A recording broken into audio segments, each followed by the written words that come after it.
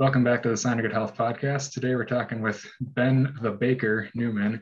So he's a now retired MMA fighter and a professional baker, and he's also into Olympic weightlifting. So we're going to talk about all that and see if we can figure out some useful stuff for the viewers or listeners. So Ben, you trained at the Warriors Cove. Do you have did you end up getting the BJJ black belt or just the Shimbudo I one? did.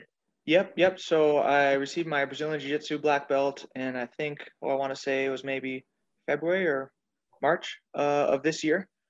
So I've been training for about 14 years at that time. And most of that time I was training 5, 6 days a week, a couple times a day. So Yeah. And I was gonna tell you the story too. Like I remember my first day at the Warriors Cove. You were on the far side of the gym, and you had this super intense no gi rolling with this guy, and I just remember seeing the intensity of that. And you had like a reverse inverted triangle on the guy's head, and sounds just about right. and I just remember the intensity of that was very inspiring to me. So that I mean, I don't know how much of a role it played with, because jujitsu, the first however many months or whatever can be very intimidating and you just getting your butt kicked over and over. But Yep, that was definitely a log in the fire, however you want to word it. So, that's cool. yeah, Ben was not my primary instructor at the Warriors Cove when I was there, but he was one of the instructors. He was more in the Yep. St. Paul side. So Yeah.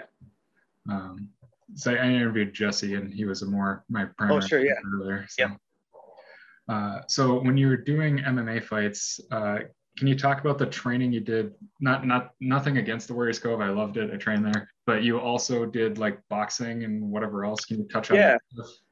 Yeah, so that was earlier in my career. My dad's neighbor, actually, the gentleman that lives across the road from us in Wisconsin, he was a boxing coach for many years, and he was a super nice guy, real strong Christian as well, and we got along real well. But I was hitting mitts in his basement for quite a while, maybe a year and a half, and then he bought it Anytime Fitness, and I would work with him there and that kind of thing. Um, so maybe it was maybe 2 years or so of hitting mitts and working with him. Mhm. Um, and it helped, I think it helped me get more comfortable punching, even though I still don't punch much in my fights, but it made me get more comfortable with the form and, helps with the cardio, and it was enjoyable because he's a great guy. Mhm. Um, and the main reason I eventually stopped is the interesting thing about MMA is there's so many aspects to physical conditioning and the different martial arts themselves, and then what your strategy is going to be. And you don't have unlimited time or energy, right? And even if I'm only training with him 3 nights a week, if I'm only having 10 sessions a week and 3 of them are in boxing, but my goal is to be an expert grappler, how much is that pulling me away from my grappling? And so Mhm. I felt like I stuck with it until I felt I was getting comfortable. And one of the main things that I stopped was I had a fight. Maybe it was my second or third fight. And one of the things we're working on in boxing is you kind of throw this jab and a slight step back when they throw the jab back at you, and then you step back in and throw your cross. And it's Mhm. just basic stuff. But just that habit of leaning back a little and then coming back in, I did that in my fight. The guy came out with a punch, became more aggressive with multiple punches, and I leaned back. And as I was leaning back, he just came right in and finished a takedown on me. And I was like, oh no, I realized I'm drilling some things that, unless I'm really good at flipping the switch, Yeah. I'm drilling habits that work well in boxing and can be very bad for you in MMA. And then I was thinking, how am I going to get to this expert level where I can flip that switch perfectly or smoothly? Or should I focus more on my takedowns, my jiu-jitsu, where my expertise I was hoping to be in? So that was kind of the main reason I stopped doing as much of that. Sure. Yeah, and that's definitely a challenge about just finding coaches that know how to focus on, even if it is boxing, like making it How will it applicable blend? for MMA. Yes. Yeah, exactly. Um, Yeah, because yeah. like And that, I was I'm just sorry, gonna go say, ahead. Muay Thai is a more upright kickboxing style, but if we're incorporating takedowns and stuff like that, that's pretty easy to get knocked over Yeah. comparatively. Yeah. There's a lot of factors there. And then, how many hours are you training? If you're full time at the time, I was full time in college and teaching on the side and in the National Guard. So I'm juggling all of these things and, Mhm. training every night, morning before I go in and then in the evening. And it's like, if I had unlimited time, I would I would do, boxing or Muay Thai or whatever 5 days a week, and jiu-jitsu 5 days a week, and lifting. But there's only so much time, so I kind of cut that out eventually. Right. Can you touch on a little more just how do you balance when you were teaching at the Warriors Cove plus your bakery and then your own training and you're married? Yeah, everything was definitely easier when life was simpler and more one-dimensional when I was just a college kid, right? Much easier to focus, and so much mental and physical energy was on fighting and getting better. And then, yeah, once I got married, well, then, yeah, I'll want to dedicate a certain amount of time, of course, to growing our relationship and being there for my wife. And she was working nights. So a lot of times it was kind of good that I could be training or wrapping up teaching while she was at work. But if I'm going to stick around and do extra after hours jiu-jitsu, well, maybe she's home at 9:30 and she's waiting for me to get home till 11. And then we only see each other for 20 minutes before we go to bed. So that's not sustainable long term. So I found myself training not as our marriage went on, and I found myself training not every night because I'd feel bad, that I'm not seeing her. So I try and make my training sessions happen at different times, but I probably wasn't training quite as much as when I was young. I know that's for sure. And I was juggling out. I would always try to year round, for the most part, always be doing my lifting or strength conditioning 3 days a week. I was usually very consistent with that. Mm-hmm. And then when I started to add in the bakery, that was another component. And so I started real slow with my bakery, where I basically would just hit it real hard for the holidays. So start making pies in October through December, because that's where most of the pie sales would be when I was new. And I would just really not train for those 3 months, not train much at all.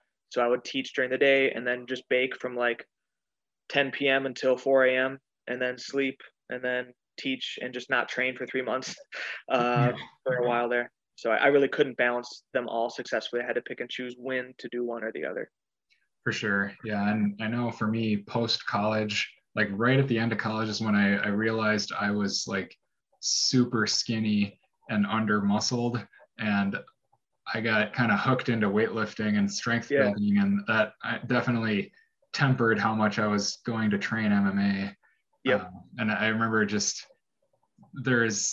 I remember getting annoyed at myself. It's like, why am I paying an MMA membership and barely using it? Yeah.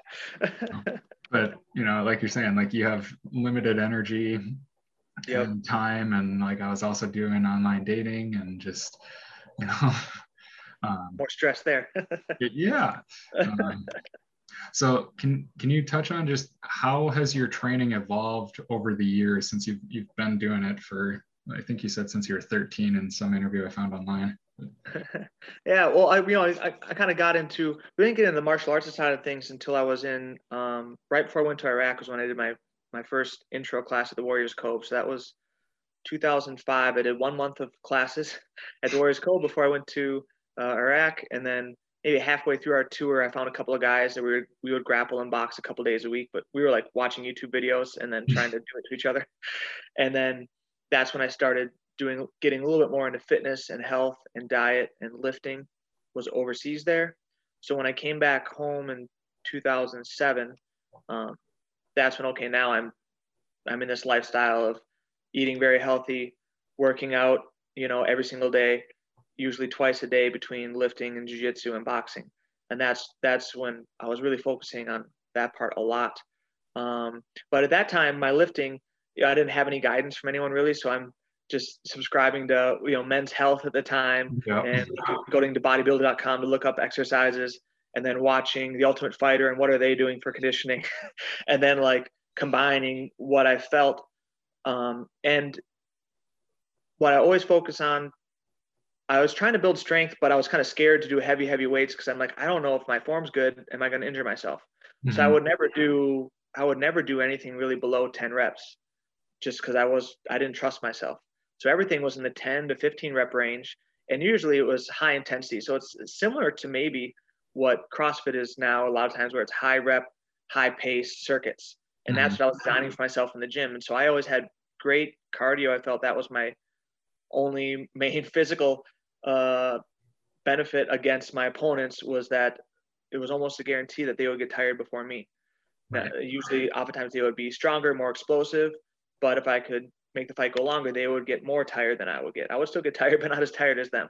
So I was always doing that circuit type of training. That was the first 3-4 years of my training. And then I started going against stronger opponents. Like, man, I would really like to have more strength or explosiveness. And that's when I started training with Matt Miller at Horsepower. And so they're okay. Now I've got someone to watch me and make sure I'm not screwing it up completely.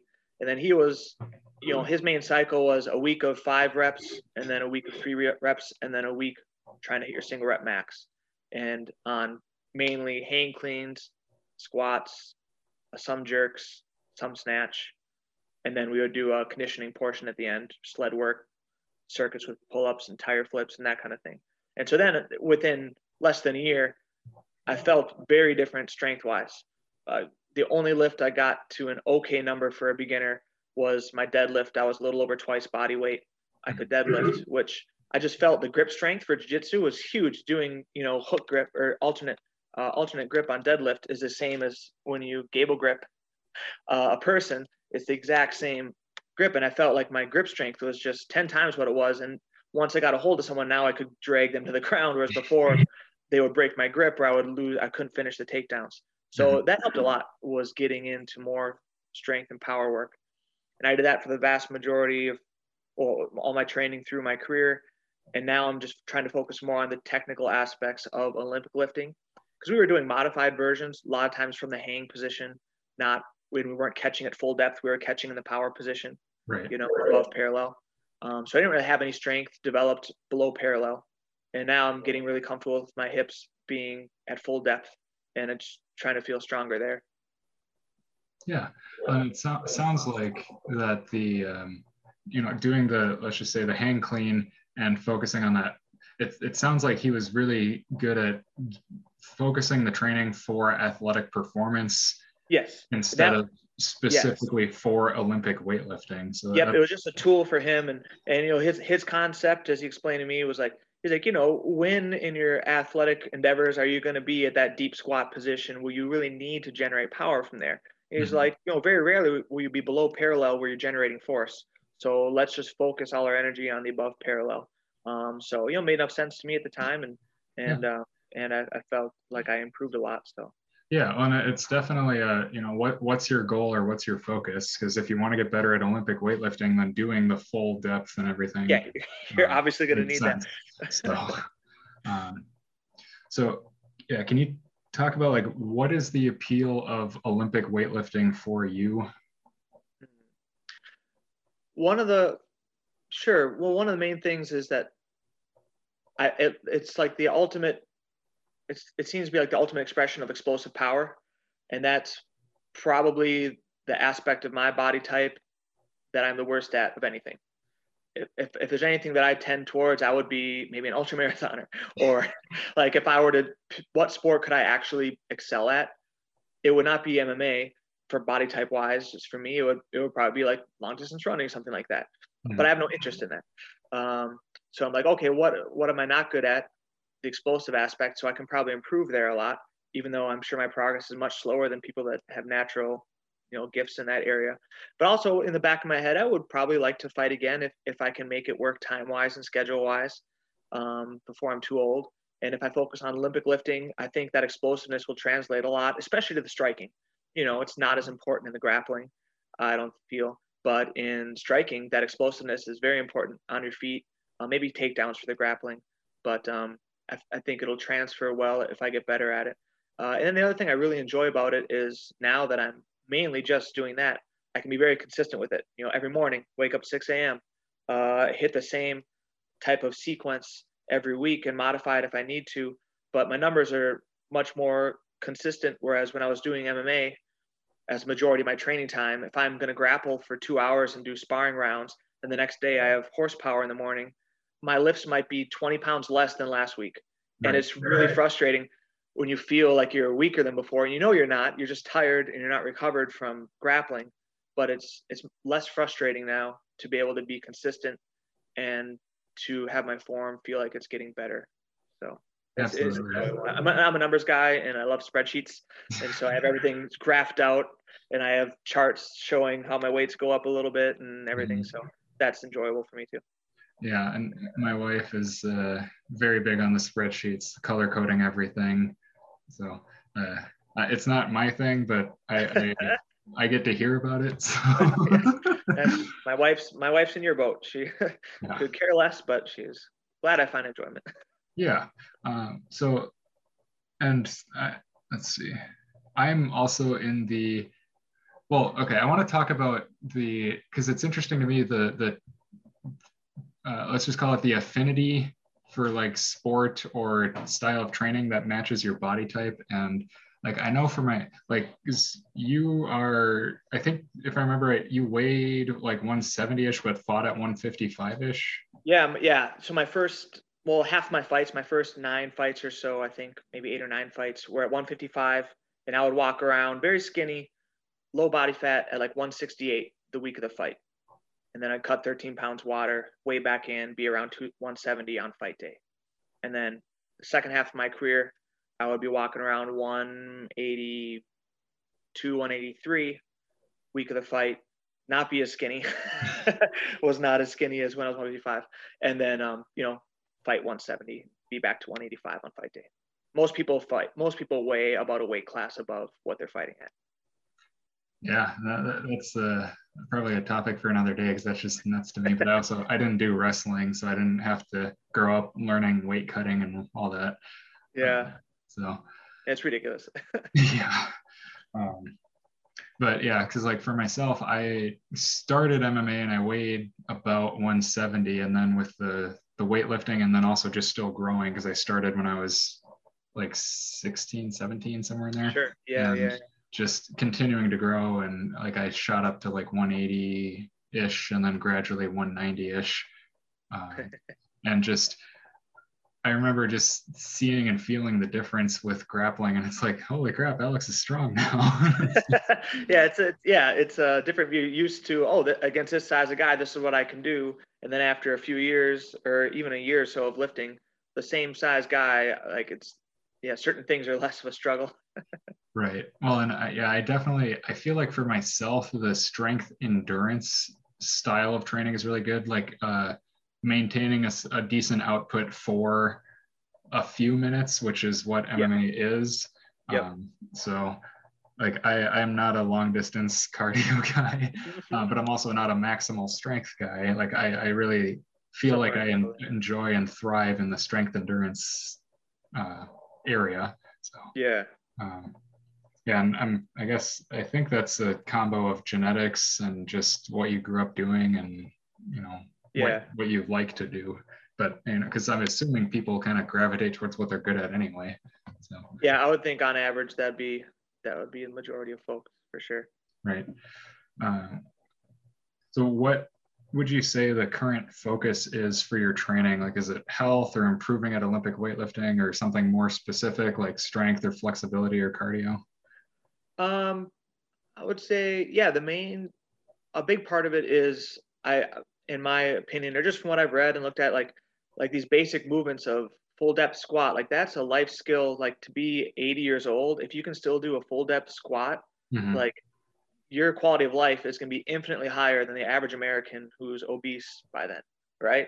Right. And needs tips, like all these things. Like, so a big part of it is building these fundamentals. And I was like, oh man, I know as you get older, of course you could start Olympic weightlifting at age 50 if you wanted to start real slow with supervision or whatever, and you could improve your numbers. But if I spend a couple years now, maybe get my numbers to a decent level, hopefully I can just sustain and keep those numbers, and they'll drop a little bit as I get to 50 or 70 or 80. But you can see a video of this guy who's like 85 and he's doing a snatch for 135, and it's like, that's awesome. You're 85 years old and you're snatching like 135. Doesn't make any sense, you know. Yeah.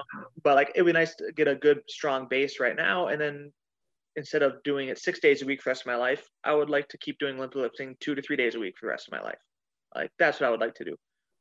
So just trying to get fundamental skills and strength down now. A lot of it just for health and longevity, but also choosing it to help with my jiu-jitsu and MMA if I get back to competing, which I believe I will get back to competing. If not MMA, which I think I would like to, 1 or 2 fights. But even in my 40s and 50s, I would like to compete in jiu-jitsu just for fun. Yeah. When I'm because to compete at that level, you do not need the intensity that you do for MMA training. As far as like time commitment and things, and you can just compete locally. Like, it's not a big deal. Do local tournaments. Yeah. So I could always just do local stuff. Not a problem. Yeah, you can definitely just go to those tournaments and not have it doesn't need to be, you know, world stage, Abu Dhabi, whatever. Yeah, exactly. So yeah, like that's definitely the training for longevity has been a big thing. It's important to me. It's definitely been the emphasis, like you're saying, like the being able to do a full depth squat. And just like with our body types being on the taller, lankier side, like that's not easy. I can do it, but I need to have either my arms or a dumbbell or something just to, so I don't fall backwards. Yep. So, but I think it's either calf or ankle mobility thing. Yeah, I think that's a lot of times what it comes down to for a lot of folks, that ankle mobility is real difficult. Right.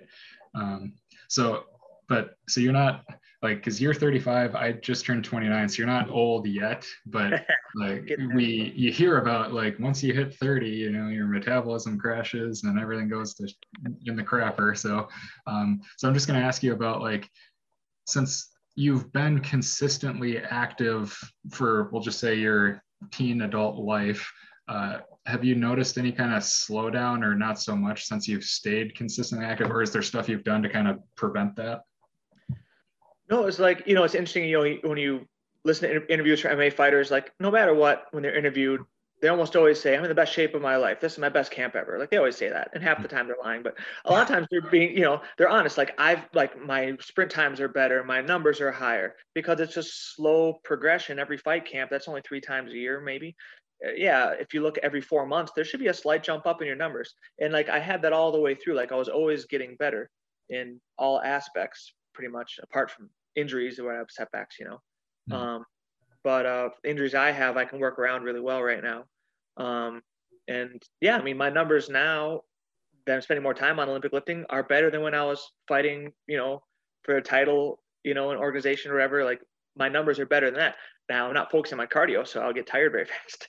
But I have no reason to believe my cardio would be much slower if I were to focus on it for 5 months than it was before. But again, I don't know. I'm not trying to test my cardio at a high level right now. So that could, maybe my capacity is declining. I don't know in that aspect. The nice thing about getting older, a lot of times, just from what I've read, I mean, you look at some of the records for strength athletes, and guys in their 40s can set world records. Like, male strength doesn't necessarily drop off that early. Right. I don't think.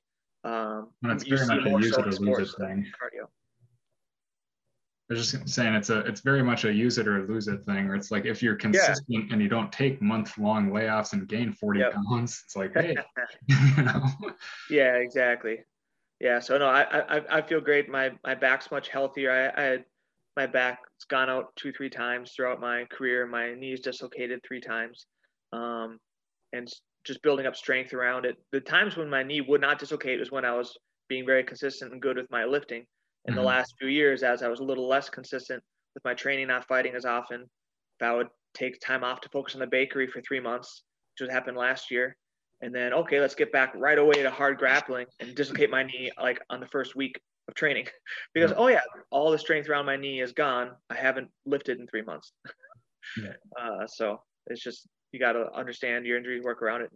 In some ways, it forces you to be more disciplined, because you don't want it to happen again. Exactly. Yeah. And a phrase, I don't remember where I read it, but it's a strong back doesn't get injured. And that's the quote. That's well, it's, you know, it's, you know, no, I was like, is there a second? Yeah, that's great. It's true, because like, and I've had this conversation on a bunch of different interviews. It's just like, I hate when I hear somebody's like, oh, I just bent over to tie my shoes and my back went out, and it's like, it's like, no, there was it was probably going to happen that day no matter what you did, because your back was on the way out, or some muscle was overly tight and it was going to spasm on you. And so can you tell me about what have you found useful or not useful for MMA training, and then we'll do Olympic weightlifting next for that same question. Sure. For, you know, everyone's a little different, you know, especially with their body type, and not just that, but how they choose to fight in MMA. Like, you have, if you're mainly a striker only and you're avoiding the ground, that's very different muscle groups and type of athleticism than if you're mainly a grappler. So like that's going to depend a bit. But for me and my style, what I was doing, what worked the best for me was a mix of small amounts of very intense cardio. Like we would do a lot of 200-yard sprints. We would do every minute on the minute you hit your 200-yard sprint. And at the beginning of the fight camp, you're doing 10 rounds of that. So 10 minutes of 200-yard sprints. And by the end of the fight camp, we work our way up to 18. So you're doing 18 minutes straight of sprint as hard as you can, catch your breath a little bit, sprint as hard as you can. And like building that up helps with that type of cardio. Near the last few years, I started to add in it really all end up being about twice a week, 1 to 2 times a week of long distance, like recovery type runs, like an 8.5-minute pace, running in the woods. And I would do 6 miles. Do that and I felt like that gave me some kind of base level type of cardio, which I never used to do in the beginning of my career. I was always wondering, like, wow, in a event that's 3 5-minute rounds, how would long distance running ever help you? Mm-hmm. But then you look at boxers, what do? They have more and shorter rounds than MMA, and they always were big into running. You look at Thai, what are they known for?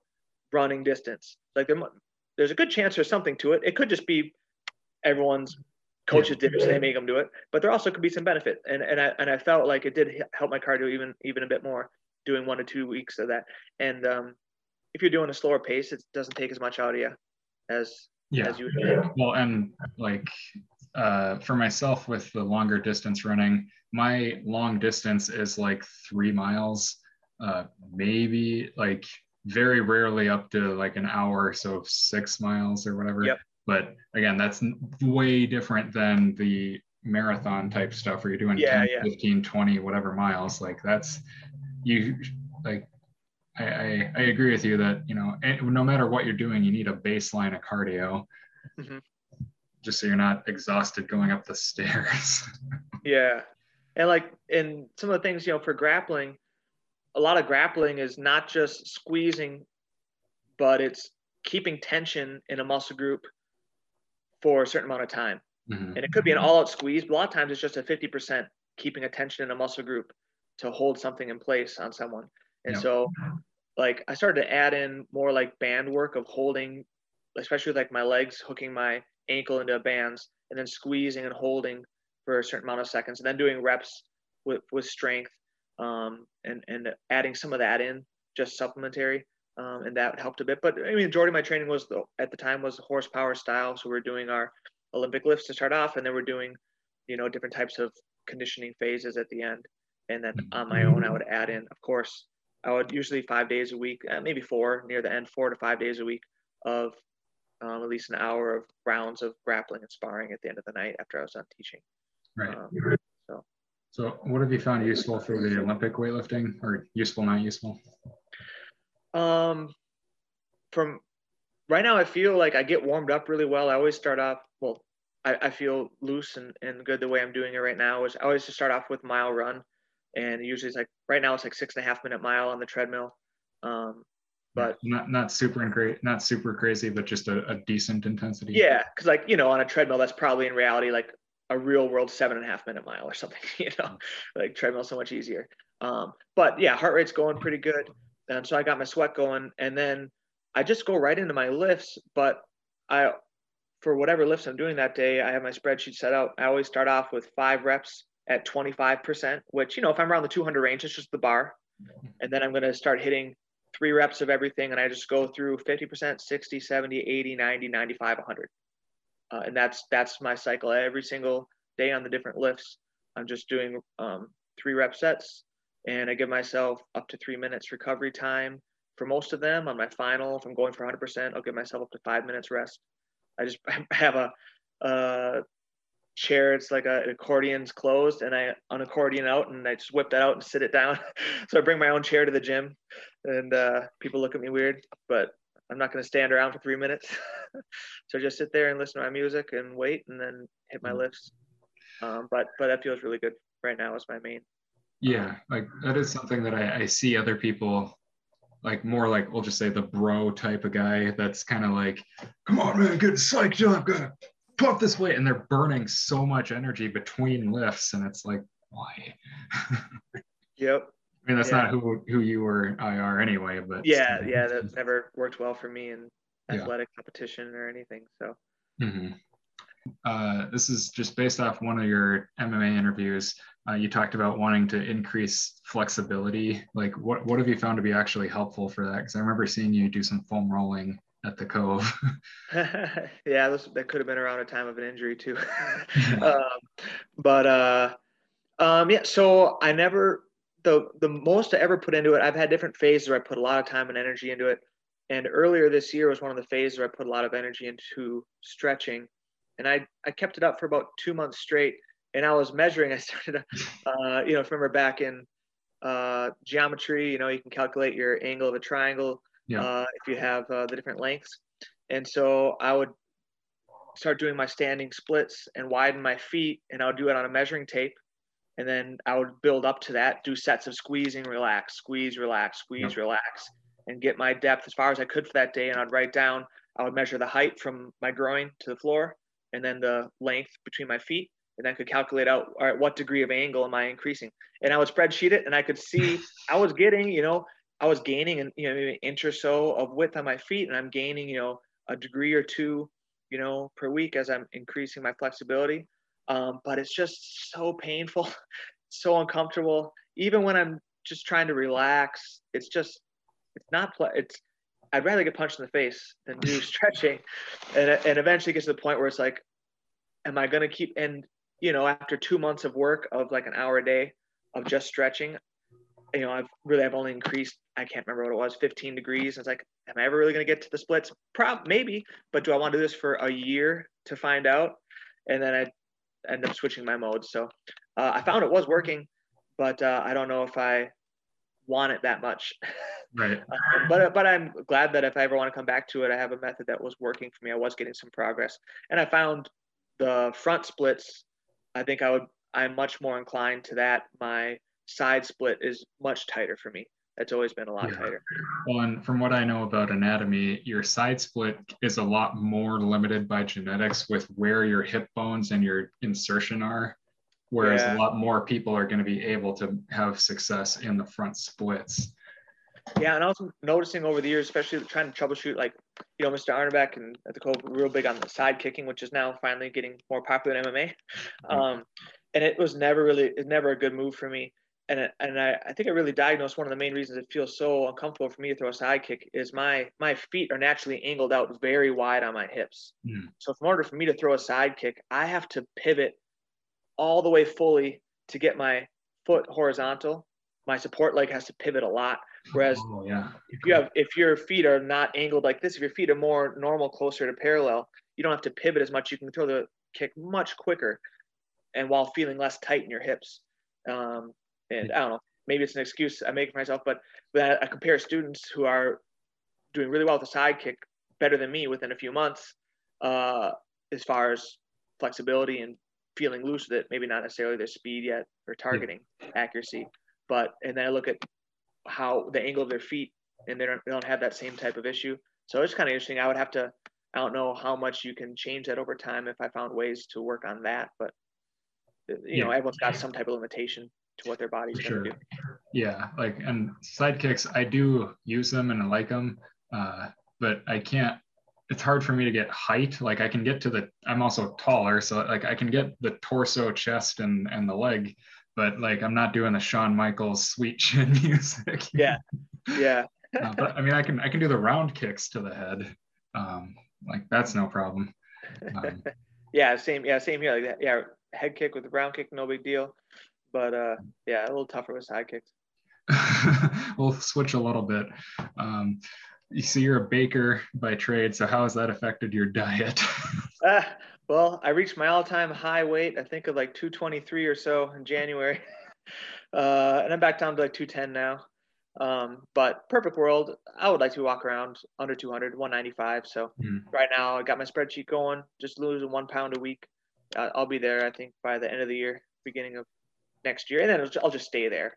I think I just keep my new normal under 200, and then it's easy to maintain. It's just losing it's a little more work, But I mean, when I was actively fighting and training the last few years, between fights, I would always be below. I never got to 200. I was always 195 at the most, and then I'd only have to lose 10 pounds of fat over fight camp to get to 185, and then fight 170.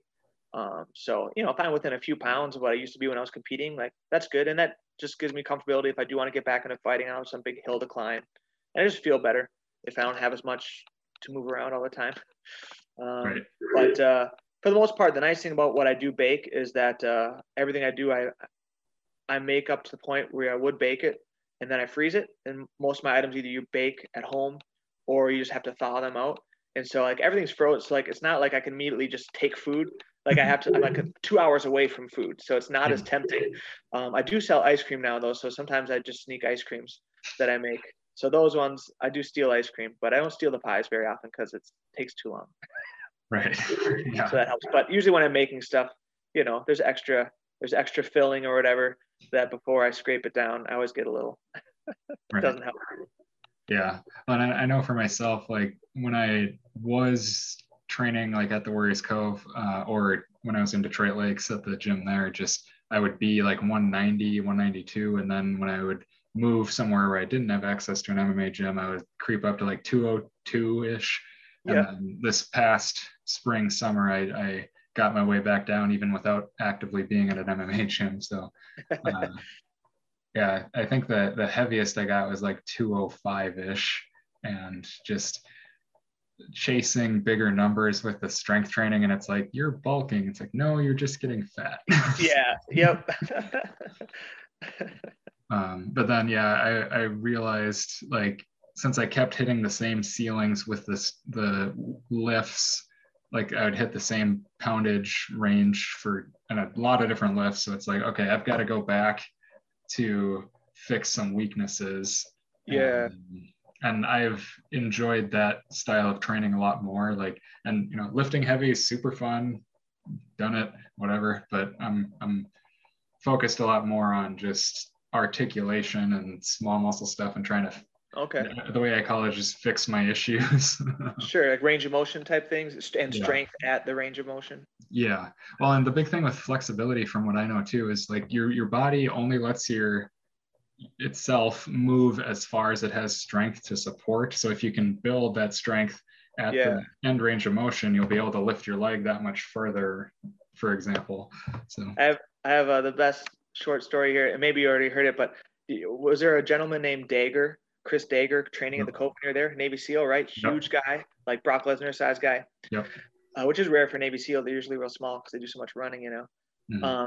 But this is all these years ago, I was still trying to work my flexibility at the time, and I was working on my splits and everything. And I was telling him, like, I just don't know if I'm ever gonna really improve my split. It's like when I get to my maximum distance, it feels so tight. The tendons feel so tight. Like I don't think they can go any farther.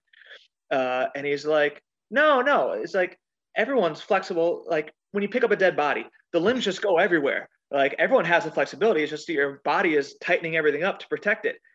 And to him, that was such a natural metaphor. Yeah, you know, you pick up a dead body and the limbs just go everywhere. I'm like, Dagger, I haven't picked up any dead bodies.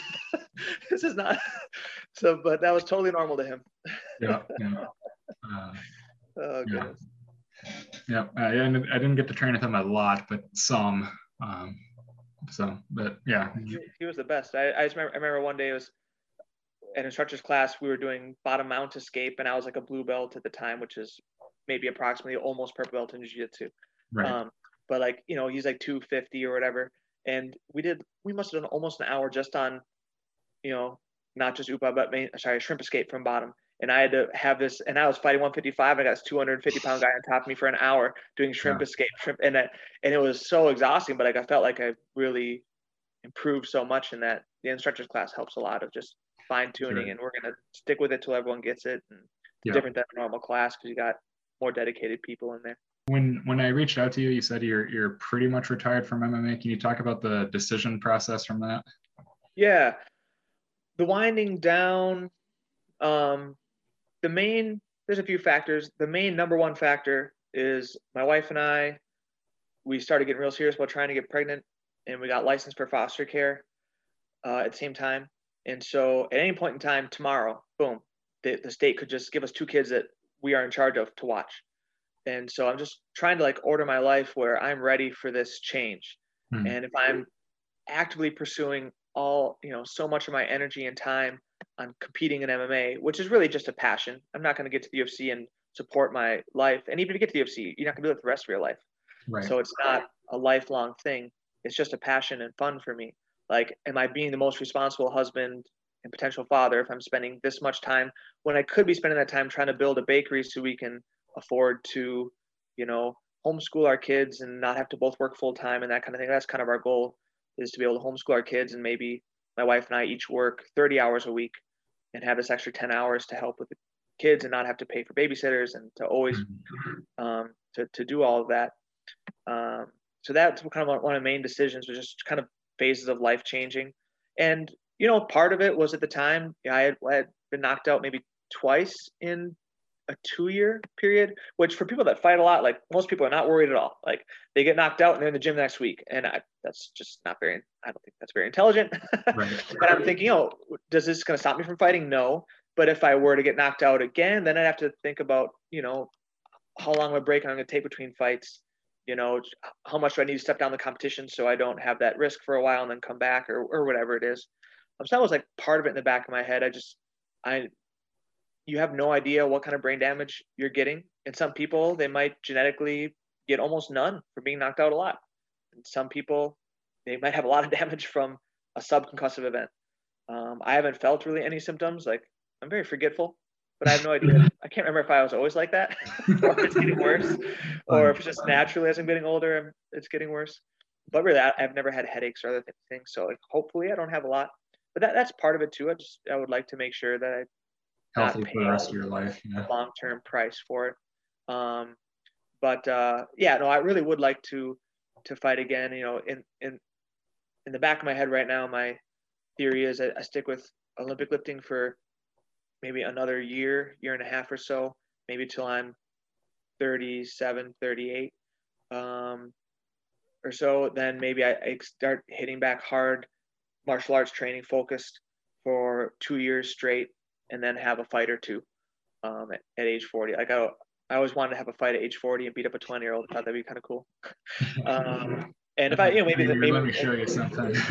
exactly, right? Because there's plenty of fair matchups you can make. A young up and coming 20-year-old. Yeah, at that time I'd be a Brazilian Jiu-Jitsu black belt with 20 years experience. But but a lot of young guys, like, but you're 40, so I'll fight you, and that's fair matchup. They got this cardio and strength of a 20-year-old, but I have the experience of a 40-year-old black belt. Like, that's fair. It's an interesting matchup. So I'm sure we could make those kind of fights. It's just the main thing is, by then, how many kids do I have? How much time is that taking?